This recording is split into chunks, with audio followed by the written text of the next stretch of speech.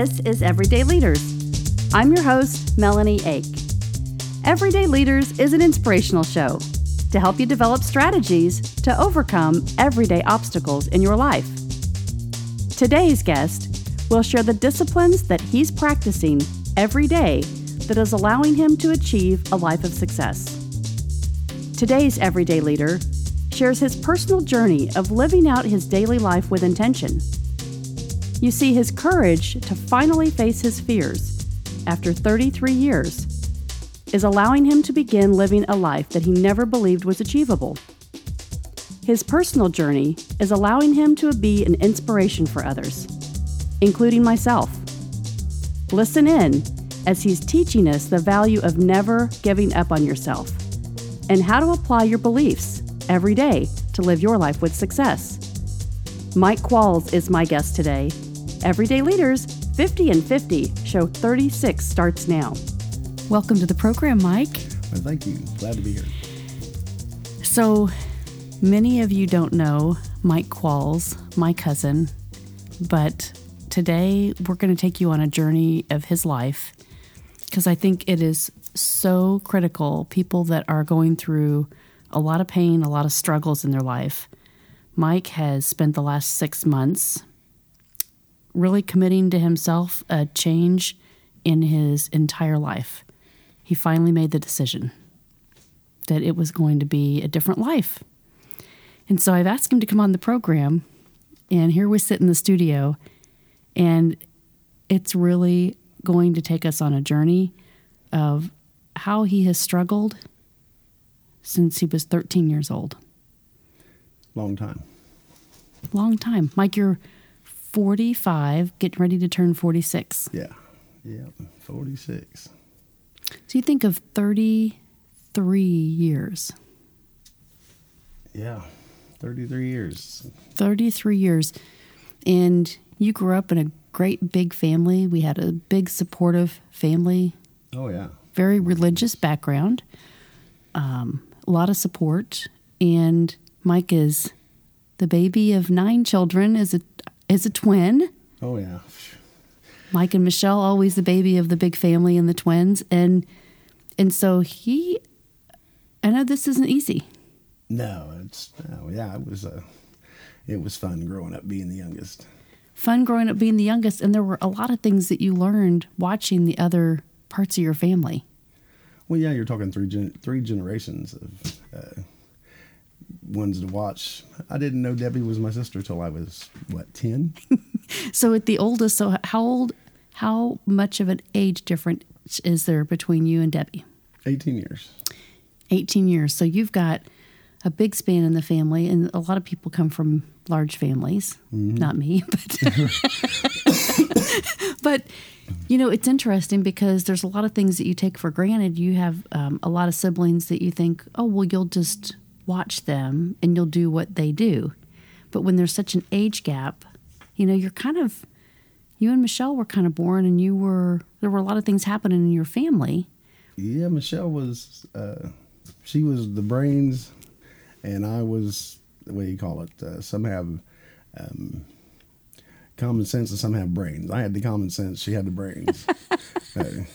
So it took you 33 years to get your common sense, right? Yeah, right. If I'd had the brains, I'd have done it 33 years ago, right? No. No, right. I had the common sense, but I didn't have the smarts that she had. Well, but that's what happens with twins, though. Well, and so a lot of things we talk about in life are how you look at yourself through your life and have that confidence to be able to do things that you believe about yourself. Yeah. Right? And at 13, you started doing some things that weren't really good for you. Oh, I was on my own. I was on my own. Even though I had a big family, I was the youngest, and I could disappear for days, and you wouldn't be noticed. Mm-hmm. There was just so many. So I just did what I wanted to do, mm-hmm. and that stuck with me, and always did what I wanted to do, and mm-hmm. it catches up with you. And it's hard when you have the ability to do what you want to do, but you don't have the capacity to make the decisions. Exactly. Right? Right. When you think that you can make big decisions like that at that young of an age, you can't. Mm-hmm. And you had a lot of struggles. This is, I feel like this is such a somber show, but it's so serious because it really is, yeah. As I've watched you, I've known you all my life. Yeah. And a few years ago, I went through a transition in my life to become a coach, and you kind of recognized that, and you said, "Hey, I want to connect to you because there's some things that you don't know about me in my life." Right, that was a big step too, because we hadn't talked, and I think we'd see each other's at funerals.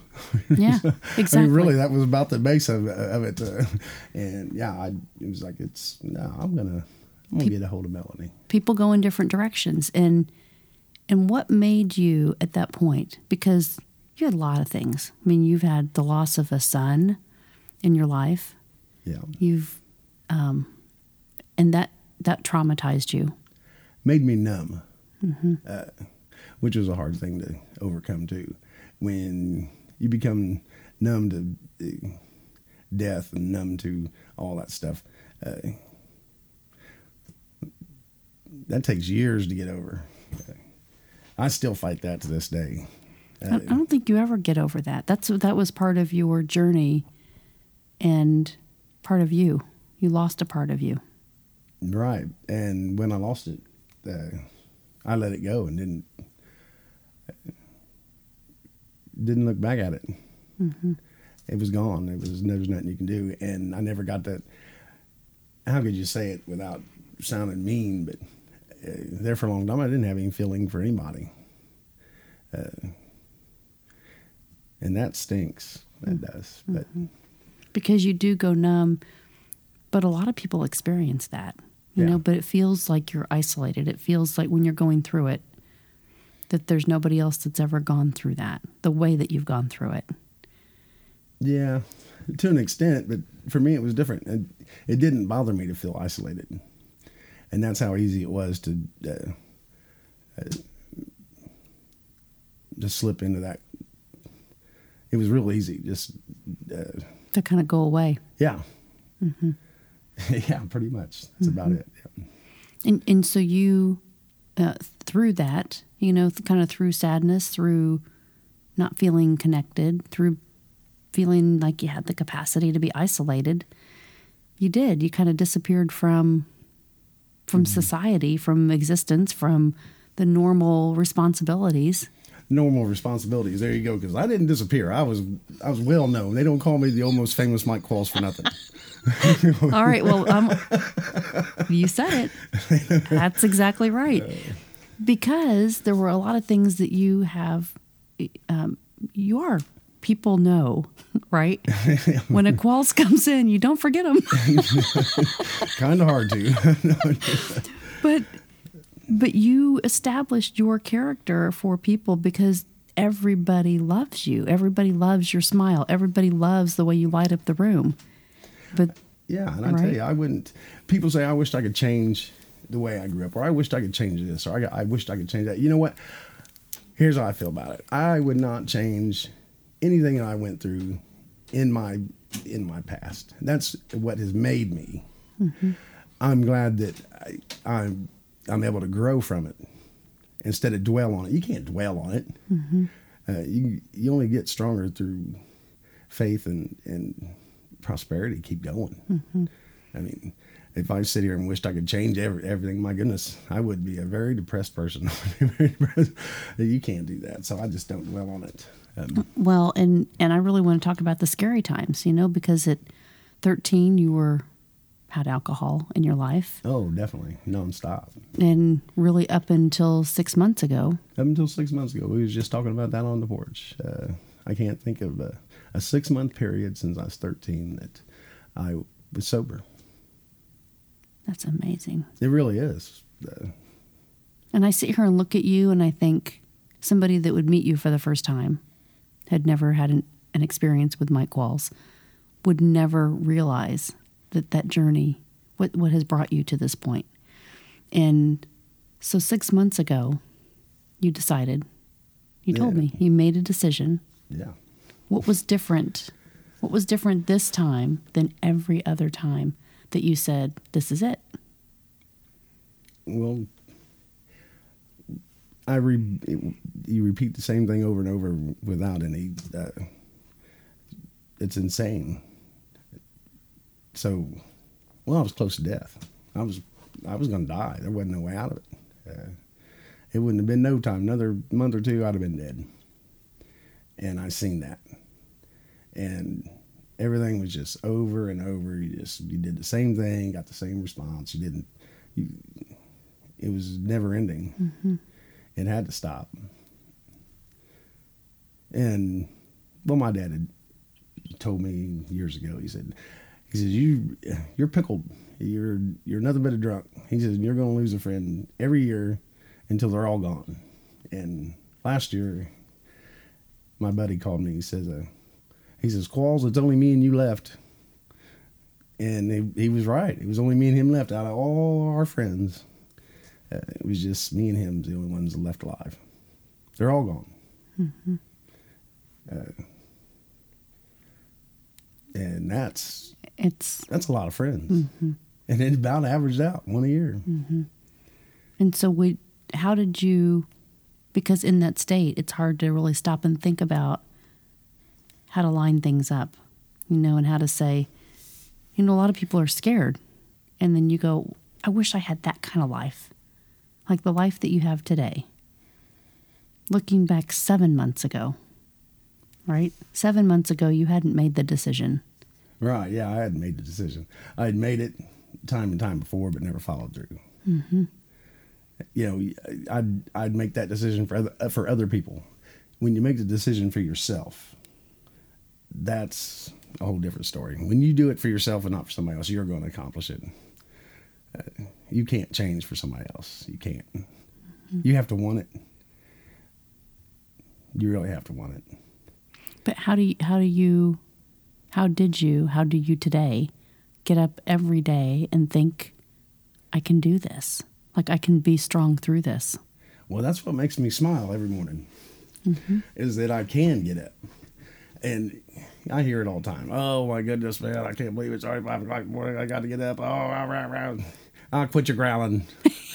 If it wasn't 5 o'clock in the morning, it'd be 5 o'clock in the afternoon. Uh-huh. If it doesn't, no, it's morning. Well, if you was working nights, it'd be in the afternoon. Nobody wants to get up. Just get up and do it, man. Mm-hmm. But it all is all about your attitude, even through the things that you've learned, through the struggles, through the alcoholism, through losing a child, through difficult relationships, through losing friends, through not knowing 7 months ago what you were going to do to survive. Well, yeah. I mean, come on. 7 months ago, I was living in a house that was being remodeled, no heat. It was minus degrees. And the guy says, well, you got a 0 degree bag. He says, you'll be fine. Well, yeah, you'll be fine. As long as I have me a few beers at the end of the night, I'll snuggle up in that bag. We'll get up and go to work in the morning. It gets to be, that was a changing point. You can't keep doing this. Look where you're at. Even though you're making this money, look what you're doing to yourself. Mm-hmm. You're going to die. There's no way out of it. And they ain't nobody care. The only one that's going to care is you. Mm-hmm.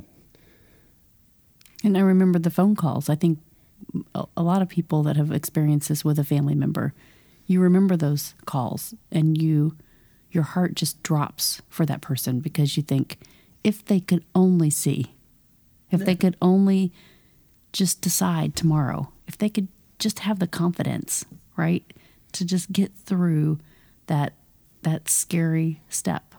That's the big one. I mean, once you make the choice, once you make the choice that you're going to do it, no matter what you do, if you go to a place and you get help, yeah, it's scary. It's scary, but you got to grab it with both hands and you got to make it work. Mm-hmm. But how did you were at the Wheeler Mission? Yeah, I was at the Wheeler Mission. You've been at camp. I mean, I want you to talk about this if you're comfortable.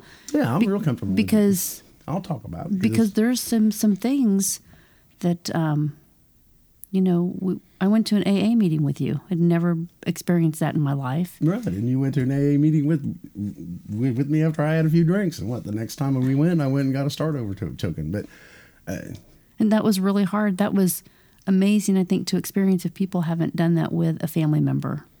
Right. I'm telling you what, I was amazed. It was your idea, and I was dead against AA for years. But you had experienced it before. Right. And you had not had a good experience. No, I didn't have a good experience at all. And I said, I'll never go back to AA again, ever. Mm-hmm.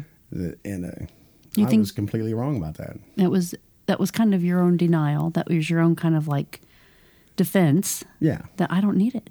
I don't need that. I'm not a drunk. Everybody just thinks I'm a drunk. I'm not a drunk. I'm okay. Now that's the Mike Qualls we know. My boss would put a breathalyzer in the truck in the morning. He says, if you blow over a .03 in the morning, you're not working. Mm-hmm. And I'd roll in and I'd blow a .17. He'd say, not only are you working, how the heck did you even get down here? Why did you get down here? It's not even funny, but no, it's not. It's not funny, but it gets that bad that most people that would die at .27. I'm starting to get the shakes when I get that low. That's how bad it was. I had to start drinking when my alcohol level got to .27. It was too low. Wow. That was awful. I'm saying I was that way this last time for a good 6 months, and I'm surprised. I'm really surprised I walked away from that. Mm-hmm. You've got something else to give. The good Lord's got big plans for me. I think the good Lord does have good plans for you. Big plans. No, there's no doubt in my mind. Big plans. There's so much. So I want you to talk to me about the experience, because now it would be different if you went back to Wheeler Mission. But the first time that you went to Wheeler Mission and had accepted, like, okay, I'm going to try this because I need some help. Right. Yeah, I did that. So that experience in going to camp, like, walk us through that process. Well, you were close. Wheeler Mission it's a good program, but I mean it's intense, and a lot of people can't do that because it's just too much. You can't force sobriety on somebody. You can't do it, and you want it, and you're going to try it. You're going to do it, but when it's forced on you, you're going to walk out of there and fall right back into the same thing that you did. And that's the only thing that was bad about that place is there wasn't any way out of it. And I should have seen that when I was there, but I didn't. I was gung-ho about the whole program, getting sober and everything else. And it worked while I was there. While you were there? While I was there. But the minute I walked out. So do you think, and I know that you've taken some of the 15 Laws class. Yes. And you've read the book. And that took me a year and a half to read that book. And it is great. The words on the page, you think about there's all these words, but the words on these pages. Right. You give me that book a year and a half ago, and I said, I'm going to read it, I'm going to read it, I'm going to read it. And I guess I just do everything in my own time. Mm-hmm. And finally I sat down and I decided I was going to read it. And I read a chapter a night. And then I got to a chapter of the book where it was telling you not to overdo yourself in these chapters. Take your time. So I slowed down. And it took me, I started reading slower. I read it slower, got to understand it. Mm-hmm. Started writing things down. Mm-hmm. Write it down. That book's awesome. That book is great. It is awesome because it literally gives you the strategies. Yes, it does. Yes. To believe that you can do it. And so I want to talk about, like, Wheeler Mission helps you create some strategies while you're there. Yes. Right? And so I think it's a good place for people, if you've never experienced something, if you need that structure, if you need just a start, right? But you have to... that place is scary, too. But you have to be able to take that, what they teach you. You have to keep... Yeah. Yes, you have to keep it with you. You have to... And there's a lot of people that spend a lot of time there and can... quote the Bible to you frontwards and backwards. And there's a lot of people in jail that can do that same thing, but did it stick with you, or did you just do it because you had to? Mm-hmm. It's a different story when you have to and when you want to. Mm-hmm. And that was the difference that I wanted to when I started out, but then it became a have to thing. And then you almost felt like, and I know we've talked about this, but at the point that it's like, okay, I'm excited to do this, right? Yeah. Because it's somebody else's energy. You're like, oh, I can do this, I can do this, I can do this. And then it was like, I don't really want to do this. I don't want to do it this way. There you go. There you go. I don't want to do this way. Mm-hmm. This is not going to work for me. And for some people, it just doesn't. So after you left, you kind of backslid. The day I left, pack of cigarettes and a beer. Mm-hmm. It was my first thought. That's terrible to say that, but it was. And that's the way it is for a lot of people that leave those kind of programs. Not saying that the programs are bad or anything. It's just the mindset's not there. Mm-hmm. It's a mindset. Yeah. Big thing I want to focus on. This is, in this book too, what it talks about, your intentionality. Yeah. What you believe and the things that you're afraid of. And growing up in a family, there's all these gaps that you grow up and you don't even know that they're there. You're right, you don't. You don't know that they're there. It's comparing yourself. You have an older brother. Like, am I doing like he is? Am I doing good enough? Am I getting the love and acceptance from my mom and dad like all the other kids? Oh yeah, you didn't go down that road in my house, right? I know. Right. Yeah, you didn't. You didn't even ask that question. But that's part of it. Believing. It's the belief in yourself that you can not make a mistake, that you don't have to be compared, that it's the right time for you to be able to do something that you believe in. And so many of those things are about your intention. But if you don't believe it first. Right. Yeah, if you don't believe it. You can't act on it. Mm-mm. And just like you talked about the Wheeler Mission, it's a great place. But it's hard to have the right mindset to go into a facility that's really going to help you. Because they're designed to help. Right. But if you don't come into it with the right attitude and the right mindset, you can't just magically get the right strategies. Exactly. Yeah, you can't. When I got out of there, I learned a lot. I learned a lot. But my mindset wasn't there. Mm-hmm. Just like you were saying, it just wasn't there. Mm-hmm. And a guy that come up to where I'm at now spent 17 months there. We was talking about that. Mm-hmm. And the same thing, his mindset wasn't there after 17 months. So you said something tonight, which we've always said. I think we always laugh about it in our family, but there's one thing. There's one thing that you got to learn how to do. You got to learn how to make that bed. You got to learn how to make the bed. Get up and do that first thing in the morning, and you're on a good roll. You're on to something as long as it doesn't jump. There are so many people that talk about that as motivational speakers, as just people that do things with intent. If you can get up and make your bed in the morning, that is a strategy that will help you feel like I have achieved something. Right. Well, just like this one feller, his routine in the morning is he's the best toast maker anywhere.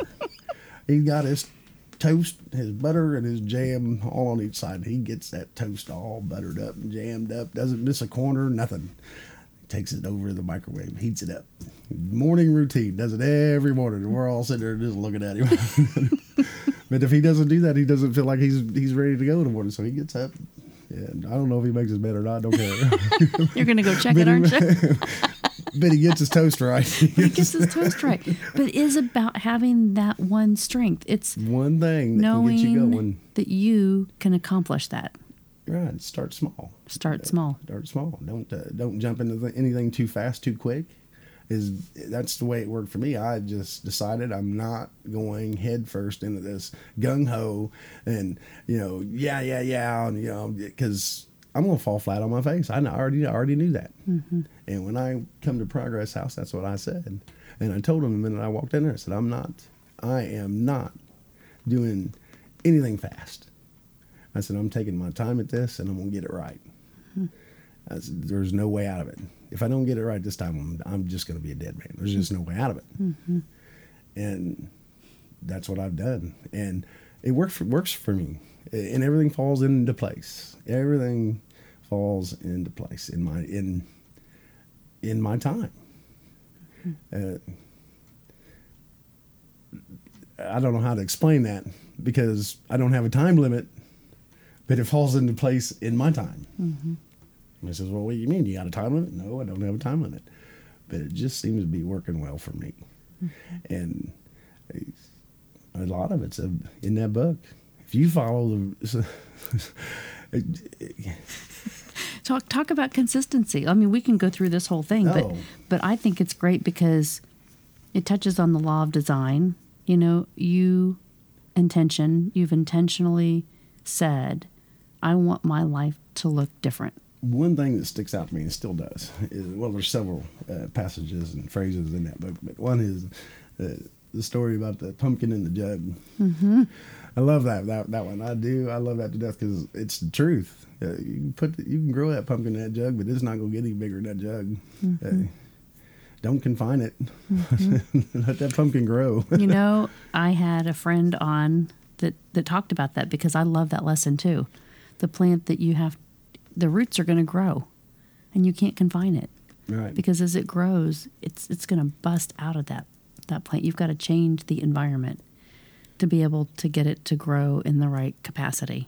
Yeah. And so what you just said, what you talked about is you knew that there were things that you were struggling with. Yeah, you had this great big family, but you know, just because we have a big family, just because we have a lot of friends doesn't mean that they have the capacity to be able to help. Right. Well, yeah, exactly. I got, when it comes right down to it, I got 11 brothers and sisters and me, and we all live, well, besides 3 of them live out of town, mm-hmm. but we all live relatively close, mm-hmm. within walking distance, mm-hmm. if so be.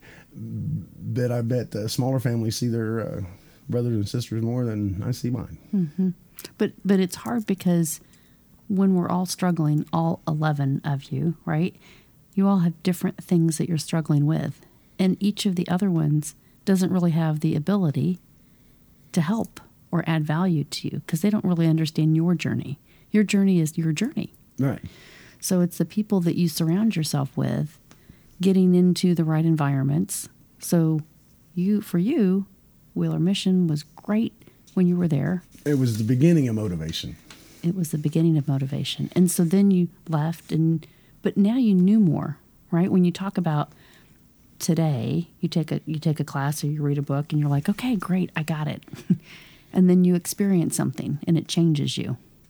Yes. So the Wheeler Mission, you experienced that and it changed you and you thought, okay, maybe I should go back there. Did that. And I remember a year ago you said, I'm going to go back there because I think that's where I need to be. I think I'm ready to do this again. I didn't finish it. And if you don't finish something, well, that's the way I feel now. If I don't finish something, I feel like I've lost something. If I'm not starting something and finishing it, I feel like a failure. I got to finish it. Mm-hmm. But I just couldn't do it. Mm-hmm. And so you walked away. You checked yourself out. You were like, I'm done. Well, yeah. I mean, and then it went government, and government stepped in and changed everything. So, I mean, I'm not to bring up government or anything on your show. We can't talk politics. No politics. But it did, and it was all different. So it wasn't the same program that I went into. But I decided that wasn't the route for me. It wasn't the route for you, and so, but you had changed, and you kind of knew what to expect, and then you were like, "This is really not where I need to be right now." So you left. Yeah. And then you got really bad. Oh, really bad. Yeah. Yeah. And you were. I didn't think I was really bad, but yeah, I got really bad. You got really bad, and you were working. You were living in the places that you were working. Yeah. In really bad parts of neighborhoods. Oh yeah, shooting every night. And I remember those phone calls, and I was scared to death for you. But as an outsider, right? There's nothing that we can do for that person that's experiencing that besides be supportive. Right. And so, again, you've made that decision. You said, I found something now. I found something different. I'm almost about ready to die, and I don't want to die. Right. And so what was your step? What was the thing that then got you to the Progress House? My niece. Yeah. She says, Uncle Mike, she says, I'm not gonna watch you die. I'm not gonna do it. She says, I'm gonna make a couple calls. She called me back. She gave me a number, and I said, all right, I'm gonna call it. And I called it, and they put me on a waiting list. And I was like, there ain't no way I'm going to be able to wait. I got to get in somewhere now. If I keep going, it's going to be into me. And I did the thing, call every day, check in. And that's consistency. Right. And that's what they were looking for. Mm-hmm. And finally I called him up and I told him, I said, man, I said, I fell off the wagon. I said, I've had a drink. I need to get in there. He says, don't drink anything tonight, be here first thing in the morning. And I went first thing in the morning and, I was like, okay, here we go, another program. But this one was the one for me. It just they let you do things your way. You have the accountability, mm-hmm. which is a big thing. You got to be accountable for yourself. You can't have somebody be accountable for you and think that that you're going to accomplish anything, because you're not. Mm-hmm. You're just not. It just ain't gonna work. Mm-hmm. So the minute that you are accountable for yourself, things change. Mm-hmm.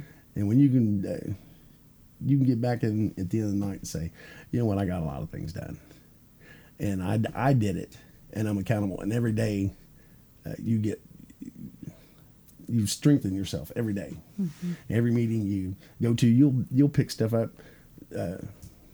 Just like reading this book, I can read a chapter and go back and read it again, and missed all kinds of stuff.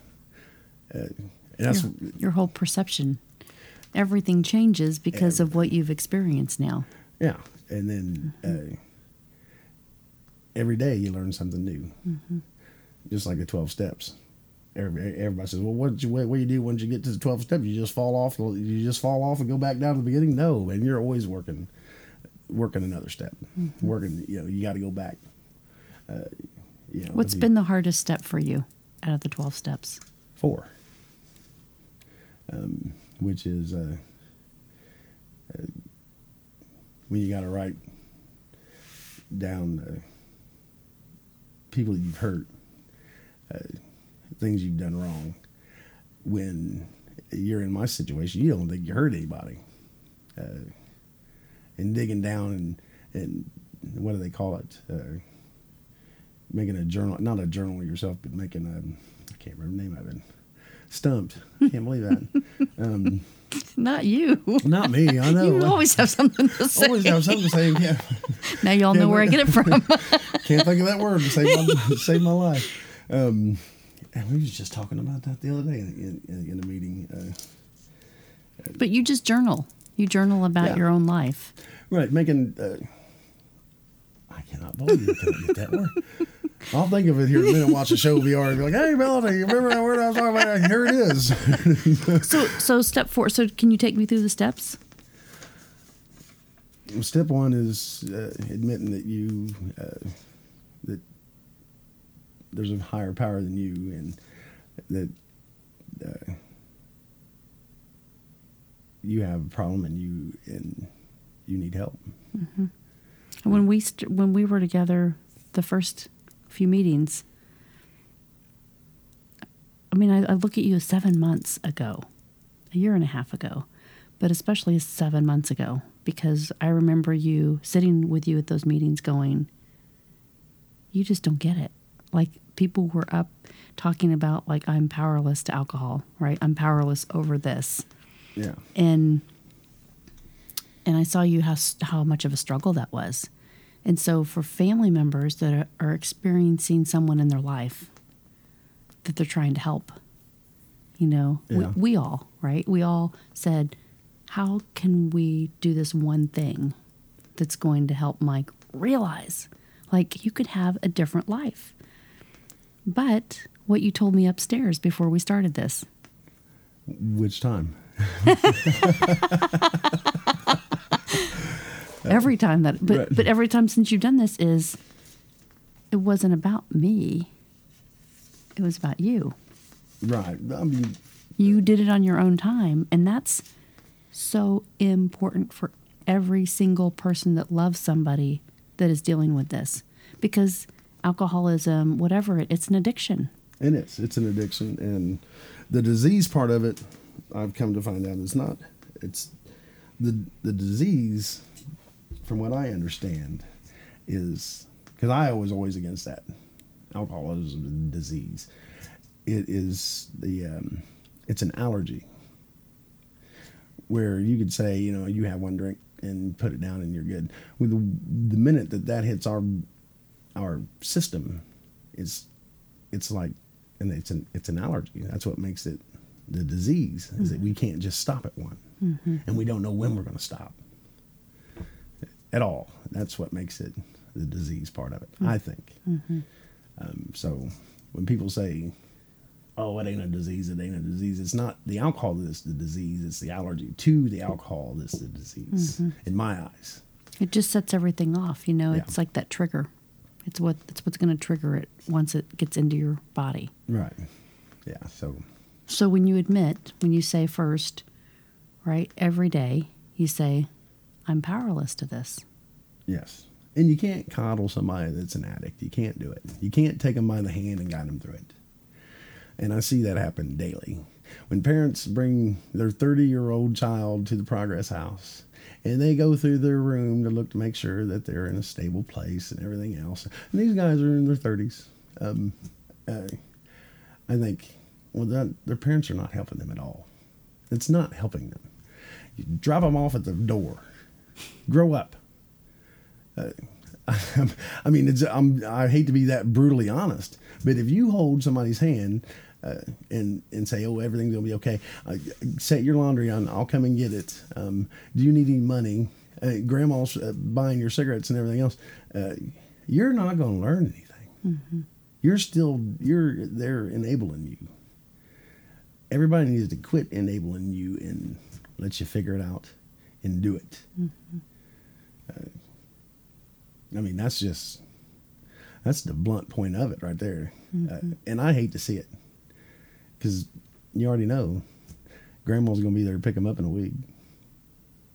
And they're not going to go through the acceptance of owning it themselves. Right. There you go. Owning it yourself. You got to own it. You got to say, "Okay, this is my problem. Hi, I'm Mike. I'm an alcoholic, and my problem is me." I learned that from a guy over here. His name's Mike, too. Love that guy. It was easy to remember, right? Yeah. Thank goodness, I'll tell you. Good thing his name wasn't John. Right.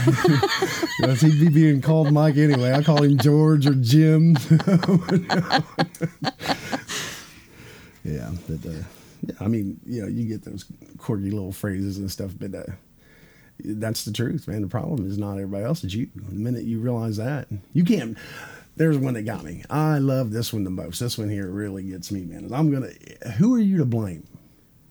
And this is another one of the steps that I fight with, is I can't blame anybody. And when they say, "Okay, well, you need to write down what caused you to start drinking," absolutely, I can think of things that. But this is an ongoing joke between me and Jerry, my nephew. When I was up there trying to sober up, he said that every time that a celebrity died, you'd go get drunk. He said it wouldn't make no difference if you knew the celebrity or not. He said I wouldn't even come in and say that a celebrity died, because "Oh man, I gotta have a drink. Oh, he's dead. Oh, you gotta be kidding me." It was an ongoing joke, because it seemed like every time somebody died, you went and had your drink. And he says. I said that was just an excuse. It's excuses. I can't blame anything on me drinking at all. The minute I come to that realization, I was ready. I'm ready to go on down the road with it. Let's go. Let's get this under control. But nobody's to blame but me. For people that are still in that space, right? For people that are still in that space, close your eyes, right? And you go back into that place and go, "Yeah, well, a celebrity died. It's okay." Right. Yeah, but that was that mindset. Yeah, it was any reason you could find. No, but you have, and you talked about this to me, and you've said it a little bit, but it's so important when we go through something. We've got people that are surrounding us, and it's good to have support. It's good to have people that can just love us and help us get the necessities that we need. I got that this time around. The last time I didn't. I ran off and was going to do this all by myself. Didn't need no support. Didn't need nothing. I'm just going to go do this. I'll have it under control in no time. I'm not no alcoholic. I can get it straight. No, you can't. I mean, you got to have support and stuff. And to me, the meetings, which we started going to them, I didn't want to go. I did not want to go to the meetings. Like, oh boy. But now I'm like, man, I got to go catch a meeting. Not even thinking about it. I got to go catch one. I'll talk to you later. I got to go. But it's intentional, though. You've really decided. You have made every decision that every hour of every day you're accountable. Yeah, same thing, accountable. I heard one the other morning. Well, I work all day long, and I just don't know if I can keep. I can't control my sobriety and be working and all this. And I looked at him and I kind of grinned, and I was like, "You expect me to believe that? Do you really think I'm going to believe that? Can you try again? Can you give me something else?" Because you've been through it. Right. I was like, I can't even believe I can't believe you're sending this my way. I don't know what you're thinking. You take sobriety with you when you go to bed. You get up with it in the morning. It goes with you to work. You don't just leave it to the side and say, all right, man, I'll be back in a minute. I'll be when I get back off work. We're going to work on this again. No, you don't. It goes with you everywhere you're at. It is with you. It's who you become. It really is. And you have to learn that. It's not something that you're just going. It's not just. You're not going to catch it like a common cold. You have to work on it. And people say that self-help books and everything doesn't work, but they do if you use them for that purpose. They do work. You have to internalize them. I think a lot of people, they read it. And they go, oh, yeah, I can apply that. And, yeah, that makes sense. But really making the change. People hate to change. People hate to change. And they fear change. Yes. Because fear really messes with you. Oh, my goodness. Yeah, it does. And you don't even realize you really don't realize what you're afraid of sometimes. Oh, I'm not afraid of nothing. But, yeah, you are. I remember you saying that a lot. Yeah, I still say it. Because fear can really mess with the outcomes. If you let that get into your mind. Yeah, you'll stop. Right. So what do you do today when you start to feel that fear? How's that saying it? I'm trying to think what chapter that's in. But, it's like the rubber band. If you don't stretch it, you can wrap a rubber band around something, but if you don't stretch it, the rubber band ain't doing it any good. You got to stretch yourself out there. You got to put yourself out there.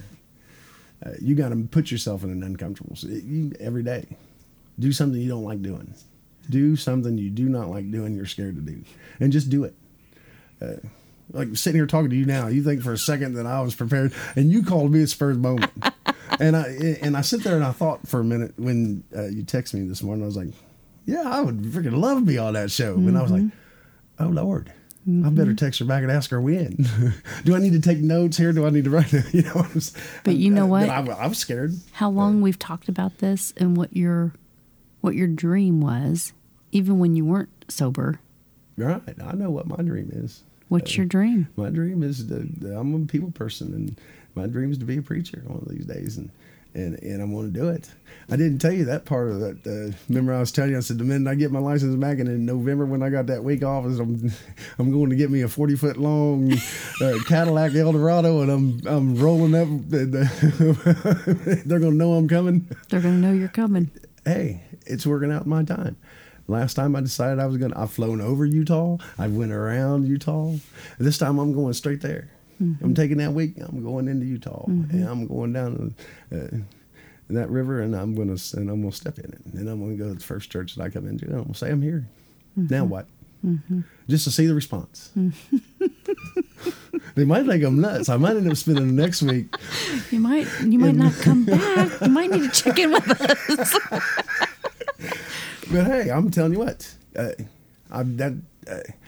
dream come to me back in '96. It woke me up. and I couldn't believe it. Oh, I'm going to do it. Mm-hmm. I'm going to do that. I'm going to Utah, and I'm going to walk in that river. I'm going to do that in November. Do you believe that that's kind of that purpose that's always been that fire inside of you? It's been nagging at me since '96. I might as well find out what it's all about now that I think it's been, I've been meant to go there, but I wasn't ever going to get there until I sobered up and got my mind straight and my actions straight and in line. And that first thought come to my head when I realized that I was so scared of getting my license back that I waited 20 years. And my first thought when I realized what was going to happen, I said, well, first place I'm going. First place I'm going is Utah. It's where I'm going. And I'm walking in that river. I'm going to do it. One step at a time. Right, but that's what I'm going to do. I've been talking about it for 20 years. 20 years you've talked about you lost your license. Yeah. 20 years you had, speeding tickets. Yeah. You had suspended license. You had unpaid child support. Driving on fictitious tags. Always chasing, always feeling like you didn't measure up in your mind because you weren't being accountable to all these things that you were running from. Kind of you were hiding from, like, oh, nobody will find out. Doesn't matter. Like, I'll never have to get it back anyway, so I'll just kind of cheat the system. You think? Yeah. You think. And I think about how much you have changed. Like, you have always had the heart of integrity, but not the strategies to be able to change your mindset. Right. And so looking at you now, how proud I am, and I know all of the people that know you are so proud of what you're doing. You're doing it. You're doing it. Thank you. It's amazing because we all measure ourselves on, whether it's faith or fitness or financial health, spiritual health, whatever it is that we try to say, I'd like to be able to achieve this in my life, right? And some of those things that people are struggling with are basic. It's how do I hold a job? How do I make my bed in the morning? Yeah. It's one thing. It's focusing on that one thing that can say, if I can get sober, then I can fulfill my dream or my purpose.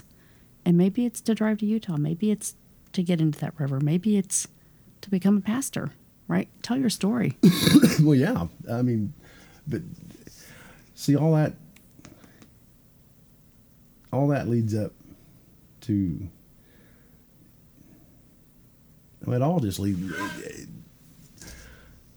I have never felt better mentally and physically in forever. And know what I want to do and wake up every morning knowing that it's going to happen and I'm going to do it. Not having to second guess it. Where a year ago, everything I did was a second guess.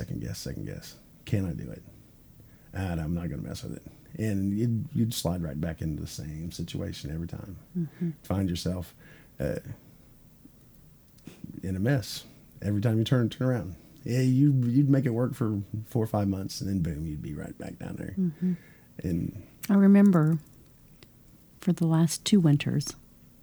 The last 2, you're right. Last 2 winters. You've said to me, as it gets to this point of the year, September, October, man, I don't know what I'm going to do. Winter's going to get me. It's going to be a cold one. It's going to be a cold one. I don't know where I'm going to live. It's going to be the coldest winter yet. I don't know where I'm going to live. I don't know what's going to happen. I hope I make it. I hope I don't die. This year, what are you thinking this year?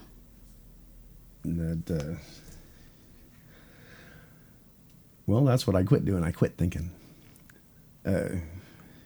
I just know it's going to work. I don't have to ask myself where I'm going to be this winter. I'm there. I don't know how else to say that. I'm there, and everything is this is the whole thing. As long as I keep on the same path that I'm on, you can't go wrong. Mm-hmm. And that all goes back to consistency. Consistency. And what did you? So when you think about that, I mean, as an alcoholic, right? And you think of that word consistency, and thinking about sobriety, right? The 12 steps. That's consistent. That's you got to get up and do the same thing every day. Every day, you got to keep up with it. And it puts in your mind. You can't slip. Mm-hmm. And if you do slip, what happens? It starts unraveling on you. You can't you can't let it start unraveling, because that is the beginning of downhill slope. You're going to go right downhill again. It's an everyday battle, and it becomes where it's not a battle anymore. It's a lifestyle. Mm-hmm. At first, it's a battle. Nobody wants to do it. Nobody wants to change the way they are. But change is an everyday thing. Every day. What was it somebody posted on Facebook? And I made a remark about it. Is, oh my goodness, it's the same thing again today. What would it be if it wasn't? I can't remember if that's exactly how it went, but I was like, well, you better be glad it is. You know what I'm saying? If it wasn't, where would you be? I mean, there's so many things that talk about when you begin to change, everything around you begins to change. So when you see the world differently, the world also sees you differently. Yes, right? Yes. Because that all comes, as my uncle would say, that you met my Uncle Paul. Yes, love him, man. It comes awesome. From within. Yeah. Right? Oh, another good one for me is resentments. Mm-hmm. That one I can't wrap my head around. I don't have any resentments. I know there's a lot of people that do. A lot of people that have resentments. But for some reason, I'm able to let stuff just slide right off my back. It does not bother me. I do not resent anything. Mm-hmm. And that goes straight back to the thing is I wouldn't change a thing that has happened in my life. That would be a resentment. Oh, I resent the fact I did that. Well, I can't resent it now. Mm-hmm. Can't change it. I can make it better, but I can't change it. You can make it better. Hey, living proof right here. You can make it better. You can make it better. And you can make it a whole lot better. Mm-hmm. Even in this short six months, I was telling you that upstairs, I was making a measly $358 a week, paying $224 a week in rent, which is a lot to pay. It's almost $1,000 a month. Mm-hmm. And people say, well, why do you keep paying that? If you've got your drinking under control and everything, why do you still stay there? Mm-hmm. I stay there because I still need the accountability. Mm-hmm. I don't care what it costs. If I have the accountability and it's working for me, it's my money. If I want to spend $1,000 a month on rent, as long as and when I'm ready to go, I'll go. Mm-hmm. But when I go, I'm taking a lot with me. I'm taking everything I've learned, and I'm going to put it to use. Mm-hmm. And I'm never going to let that go. Mm-hmm. Ever. No, because you've changed. Yes. And people that I meet and people that I talk to can learn from me, and I can learn from them. Mm-hmm. And that's an everyday thing. And every day you change. Every story you hear, you learn something. It influences you. Big influence, yeah. Mm-hmm. So tell me about your mentors. Before you went into the Progress House. Didn't have any mentors. Didn't have any. But people in your life that you felt like influenced you. Well, right? yeah, my best friend Greg. Your best friend Greg, and he gave you lots of chances. Oh yeah, well, my goodness. But you always said, "Oh, I can count on him, right? I can count on. I know if it gets really bad, I can reach out to him. Yeah, and he's going to help me. He's been in that path. He's been at a point where he can reach out and just help me. He can pull me back up. Yeah, right. And so now you've experienced something completely different. Yeah. And you have Mike. Right. You have Mike as your mentor. And you told me a story a few months ago where, there's this person. If everybody closes their eyes, there's this person in this room. And you all just kind of come into this area. And he just sits there and waits for people to come up. Oh, yeah, Frank. And engage with Frank, him. he sits in the corner. He doesn't sit in the corner. He sits in the middle of the room. Yeah. But he sits in the middle of the room where he can see every door. he sponsors quite a few people at Progress House, quite a few. And we was in a meeting the other day, and after your 90 days, your sponsor gets up and gives you your chip, and everybody stood up. There was Frank giving them their 90-day chip. He just sponsors everybody, and that's his paycheck. I was telling you about that. Is that that's his pay, is that seeing these guys grow and actually accomplish sobriety and want it, and you can tell when they're going to make it and when they're not, and it's great to see it, because you can see people come in and you think, oh my goodness, there's no way, this guy's just ain't no way, and surprise you. But there's the fear in it. You know what I'm saying? When you come in, you just don't know what to do. You'll either get it or you won't. And when you get it, it's like that. There's a light that snaps on, and you get it, and you want it. And when they said that to me, I kind of chuckled. I was like, well, I've been trying to get this down for years, but it happened to me. Boom, there it was. And something was different this time. Something was definitely different this time. Yeah. So I think your message to people is, no matter how many times that you try to do something, if you know that that's supposed to be your journey. Since 1996, you've had this dream of, I think I'm supposed to be something bigger. There's something out there calling me. Something, yeah. I can't figure it out. I'm having trouble. God help me. I can't figure this out. Things are bad influences in my life. I can't make good decisions. I have this alcohol problem. Whatever this, addiction or problems are, it doesn't even have to be alcohol related. No, There's it could a lot be of food. It could be anything. It can be you like to run too much and your feet are giving out on you. The doctor says you need to slow down, but you can't stop. You get up and you got to run 10 miles. It's things that aren't good for you, right? It's the bad habits that we have in our life. And you got to learn how to change. It's just like smoking. Like smoking. It's anything that's a bad influence that you can say, but there's some purpose that is calling me to say, there's where you're supposed to be. Right? And if you keep focused on there's where you're supposed to be, how can you get there? See, but I ran from that for a long time too. I got poked and made fun of. Fears, right? Because you're like, the people that are around you are saying, yeah, right, whatever. Yeah, like, oh my goodness, you didn't, yeah. They don't believe in your dream. Right. And that's exactly where it started, a dream. It was literally a dream. It woke me up in the middle of the night. And there ain't no denying it. Every time I turn around, there it is. But here you are, really, literally 22 years later, going, I kept following that inner voice. I kept trying to figure it out. I didn't know how I was going to get there. I almost died. Yeah. Had a lot of struggles on the path, but I started paying attention to that voice saying, there is something that is inside of me that is greater than what I'm doing. Definitely. There's something I'm supposed to be doing. When you get to the pearly gates, if you believe in God, right? Right. Oh, yeah. And it's really not, did you sin? Did you not sin? Everybody sins. But it's, did you use what I gave you? Did you? There you go. What was that was said? Why do I do the things that I do? Somebody said, and he said, because when I get to the pearly gates and God asked me, did you use everything did you use what I gave you? Did you use your potential? Did you use the potential that I gave you? You want to be able to say, yeah, don't you? And I haven't used it in 22 years.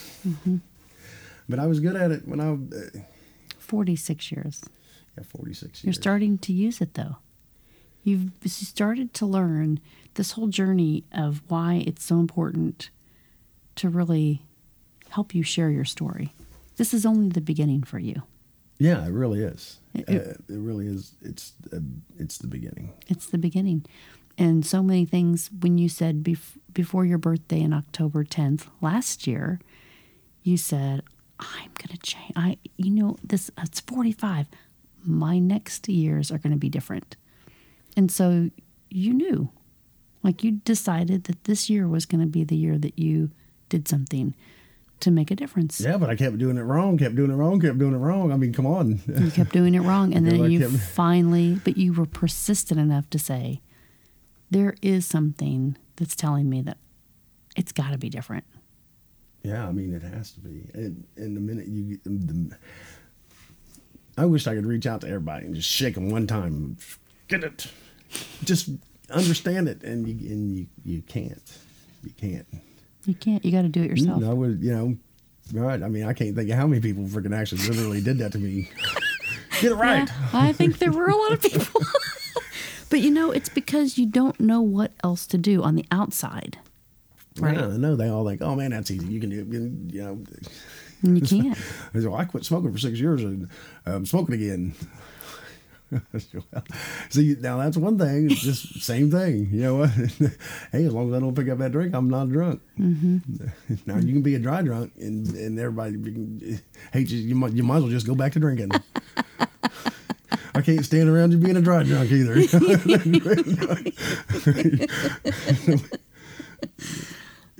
No. Go vape. You just might as well pick up a cigarette and smoke.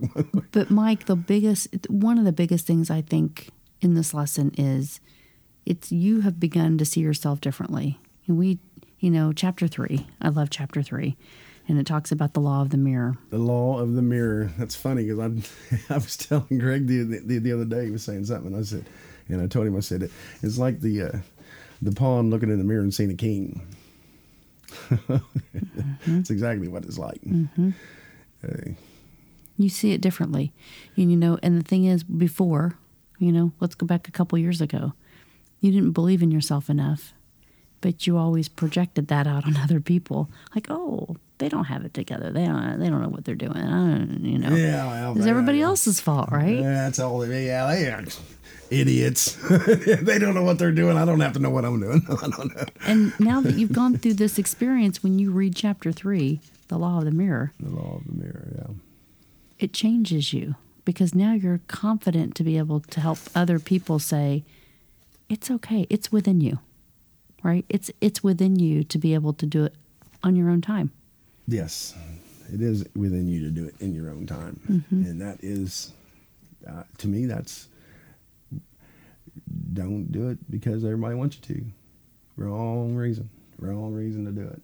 Mm-hmm. Don't do it because the law wants you to. Because I can tell you right now, I see it all day long. The law wants you to do it. You ain't going to do it. You're going to be right back on probation. You're going to be right back in jail. If the law gives you that chance to go down there and get it straight, do it because you want to. Mm-hmm. Don't do it because they're making you. Because you won't make it. Mm-hmm. It's got to be within. So what are your dreams? What do you want to do next? I know. But what's the process look like to you? November, you get a Cadillac. You drive out to Utah. The Cadillac was a joke. I mean, it's a good one. I don't care what you say. Anybody who can find a 40-foot grand. All right. So what color is it? What color is it? It's going to be bright white. And it's going to have those old-fashioned lamps on the top of it and peanut butter top and everything. It's going to have it all. I can't wait to take a picture of you in that. It'll be 40 foot long. You're going to see me coming. So really, like, you are very intentional now. So yes, I'm intentional. It's almost October. Yep. It's almost your birthday. Yeah. You keep saying that. It is. It's a big landmark. It rolled around pretty quick. That's a big landmark for you. So in November, you get this car. You drive out to Utah. Oh, I'm getting a car before November, but I get a week off in November, so I'm going to use that time wisely. Mm-hmm. I'm not just going to fart it away. Mm-hmm. It's something, yeah, I'm going to. I don't know if it's going to be a Cadillac. I think I might Never know. Rent a motorhome or something. That would be awesome. Who's going to go with you? I don't know. You have yet. any plans? I don't know yet. Yeah. I might just go out there by myself. I think it might. In my dream, there wasn't nobody with me. I walked in that river by myself. Mm-hmm. I think I probably have to go by myself. Wow. And then, who knows what your next journey is? But I have no idea. Being able, I think in this preacher, and you think, Well, my son became a minister, and I'm telling you what, that just was the greatest thing. I had to read it on Facebook. Me and my son should talk more often. But mm-hmm. How's your relationship changed with your son now that you're going through this? We talk more. We've just, he's got his thing going and very busy with school and stuff. And it's a lot better than it was. That's good, because you're beginning to change your beliefs about yourself, which are going to help all your relationships. Oh yeah, yeah, yeah, yeah. Integrity is another thing, right there. When you say something and you actually follow through. It's a good one. Follow through. That's another one I had to keep reading over and over in there. And yeah, you got to follow through. If you ain't a man of your word, you ain't nothing. And you have to believe it. You know, all of these things, right? The beliefs, the consistency, the accountability. There's another one I wanted to... The one thing, right? The one thing that you do. And it goes back, and you've talked about the rubber band. You've talked about the trade-offs. The trade-offs are big. Because the trade-offs are big. Wow, that one there is amazing. Because I read that, and I was like, oh, my goodness, here we go. Trade-offs. And I didn't get it at first.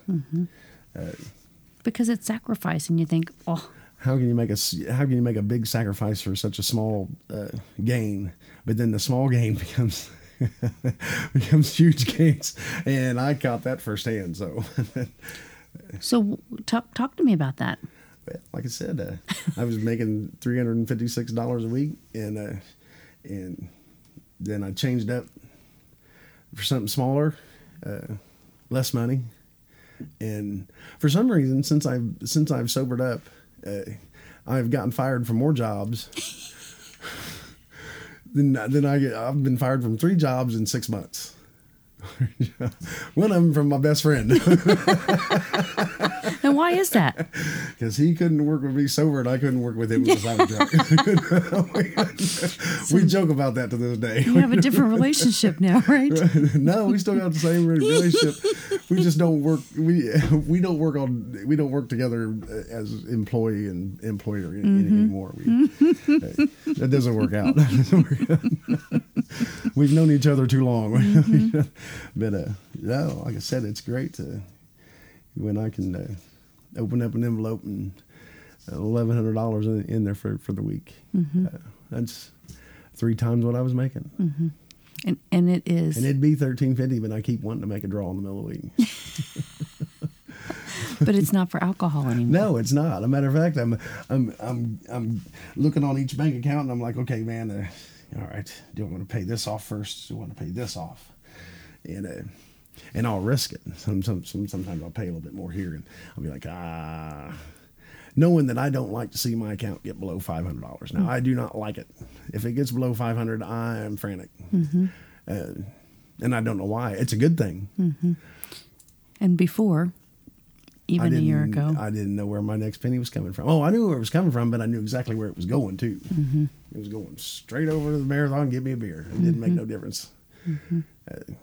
And no, it's not that way. And so that security that you feel now, that what you've learned, right, through this process is you don't want to let that go. Like, that's so important to you because it gives you a purpose. Yeah, it does. Yeah, it really does.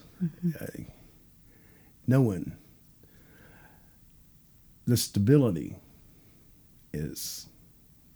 I love it. I've not had stability in years. Come on, I lived in hotels. Every time you turn around, well, what hotel's Mike living in now? How long is he going to make it there? I bet you it's close to a liquor store. When I worked with Greg, when I would go to live at a hotel, he would make sure that I was staying at a hotel that was not close to a liquor store, because he knew if it was... Be in big trouble. He wouldn't show up for work. Or he'll come in the morning, but he's going right back home, too. I don't have to worry about that. I don't have to live that way.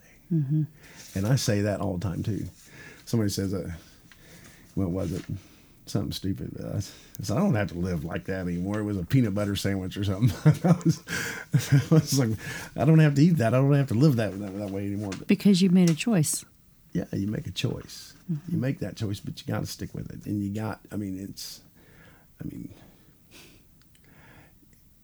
really got to stick to your guns. I mean, it's a life change. But you can't turn back. You can't. Nope. You can't. You just got to do it. And we look at November, and then we think beyond that. Have you thought about what you want to contribute back to the world? See, that starts slow. That starts small. And I'm starting slow, starting simple, giving back, which is another big thing in sobriety is giving back. Mm-hmm. And helping others that are less fortunate than you are, or that was in the same situation that you are, and lending out a hand, not taking their hand and guiding them out of it and pampering them and everything else, but letting them know, hey man, I'm here and I care and I was there and I can help you and I'll help you along. But if you slip up and come back expecting a handout, you're talking to the wrong guy, and I'm going to let you know about it. Mm-hmm. But I buy an extra pack of cigarettes once a week. And when I go in the Progress House, I'll see who is doing, who's going above and beyond, who's really trying. And, they're down on their luck. They're waiting on their first paycheck, and they don't have any cigarettes or anything. And I'll say, you know what, man? I say, here's a pack of cigarettes. Mm-hmm. I see, you're struggling and you're trying. So here, that's just a little bit. And anybody needs anything, need change for laundry, or they need, they're short on money for the week or something, I'll help them out. I'll give back. But that's just small. But that's a big deal, Mike. But that's just small. Now, what I want to do in the future, as far as Progress House to me can give you all kinds of opportunities to help people. I mean, nonstop. You can help them all day long, every day. And they give you that opportunity. Now, where I want to go with that is a completely different story, because I don't know. Mm-hmm.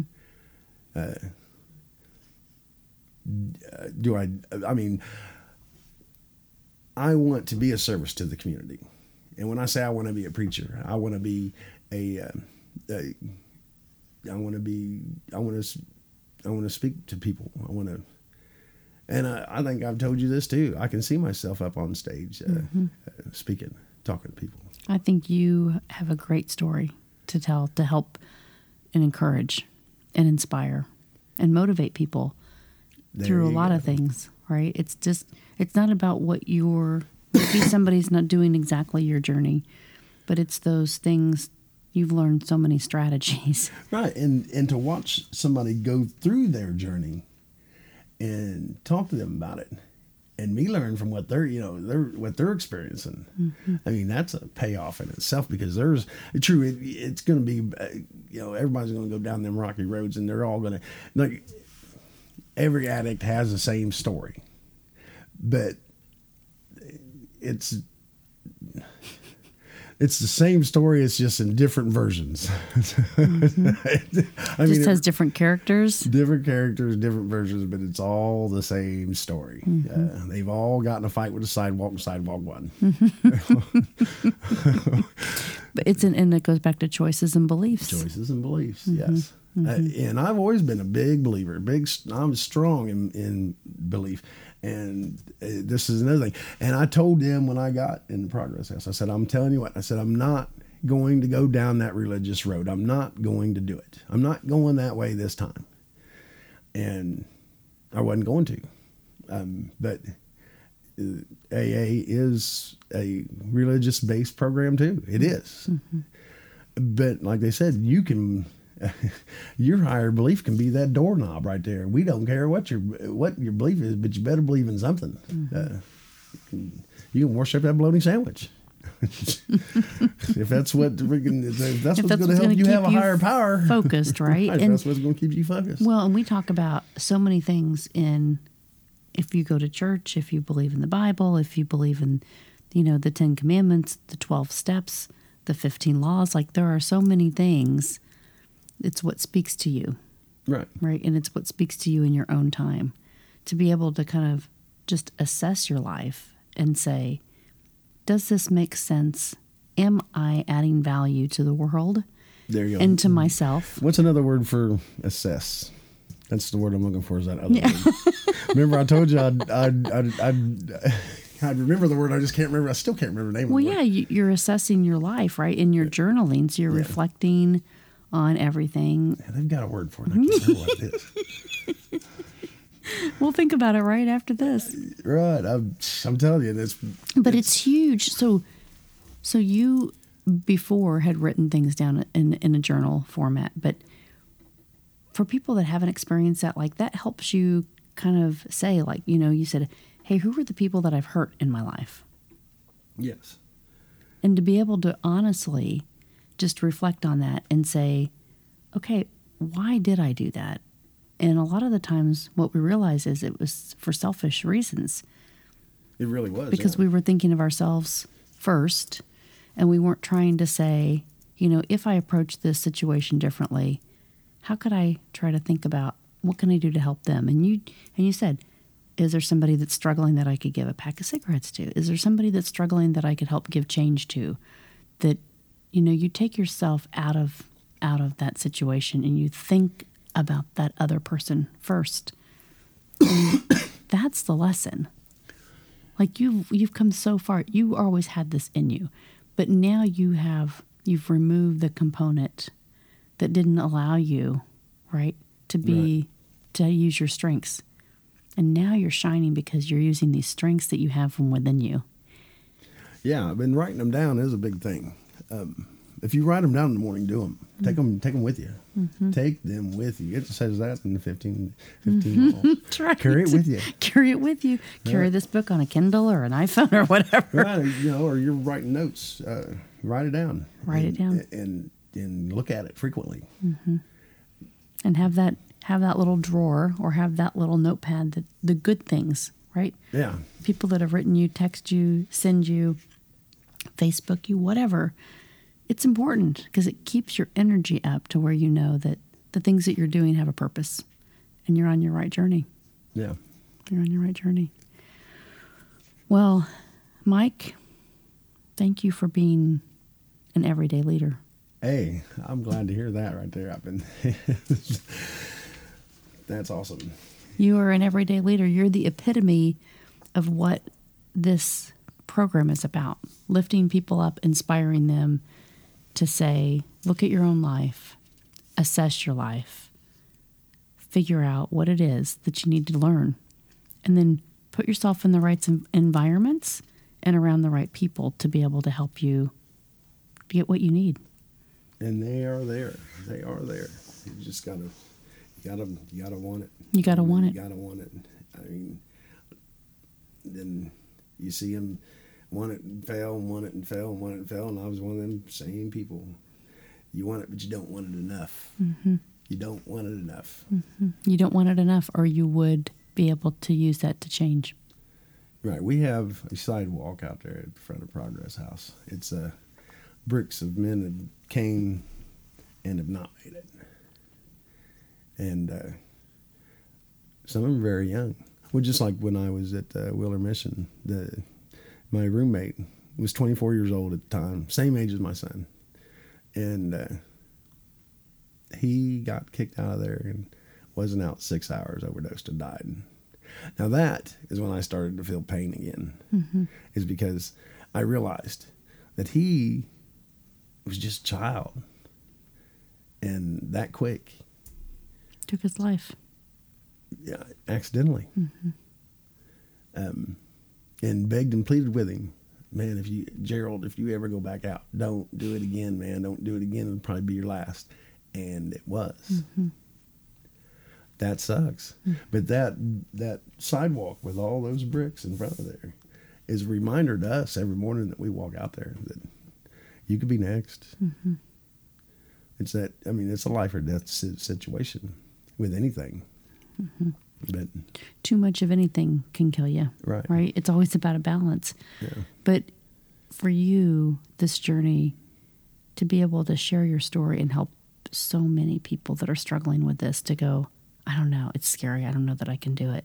It's overwhelming. It's overwhelming. Right, because a lot of young kids today and stuff, they've never had to experience homelessness, or they've always got somebody to take care of them and enable them. You got to get rid of that first. Got to. Mm-hmm. When you start taking it on your own, Mike's lessons today are own it. Own it. Own it, make the choice, and become who you're supposed to be. Right. Don't play the blame game. It ain't nobody's fault. Nobody's fault. Nobody's fault. So, Mike, give us your favorite quote in closing. My favorite quote. My favorite.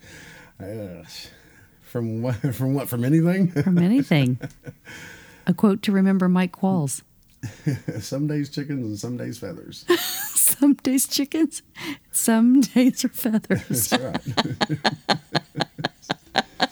That's exactly right. All right. On that note, we will sign off.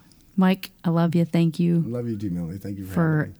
Everything you're doing to inspire people. I can't wait to have you at our Leadership Summit on stage to share your story. That's coming in March. That's right. March. I need to hurry up and get my ticket. That's right. I've seen it. I meant to do it that day. I meant to do it. Everybody that's listening to this, Mike Qualls will be there on stage to connect to you and share. So if I can get up here on stage, you better believe I will. You better believe it. You better believe it. You got a lot to share. So thank you for your inspiration. Keep doing what you're doing. You're awesome. Thank you. Everyday Leaders 50 and 50 Leadership Summit is coming to Indianapolis, Saturday, March 2nd, 2019. Join me along with the 50 and 50 guests from Everyday Leaders 50 and 50 podcast. This exclusive event will take place at the beautiful Newfields Indianapolis Museum of Art on Saturday, March 2nd, 2019. You won't want to miss this one-of-a-kind leadership workshop where you will personally engage with these 50 leaders and learn how to apply their strategies to live your life with success. Don't miss this opportunity. You can be a part of this exclusive inaugural Leadership Summit here in Indianapolis, March 2nd, 2019. Remember, there's limited space available, so reserve your spot now. If you know of anyone that would be interested in sponsoring this exclusive event, please have them contact me directly at makeconnectionsforlife.com. Thank you for following the podcast of Everyday Leaders 50 and 50.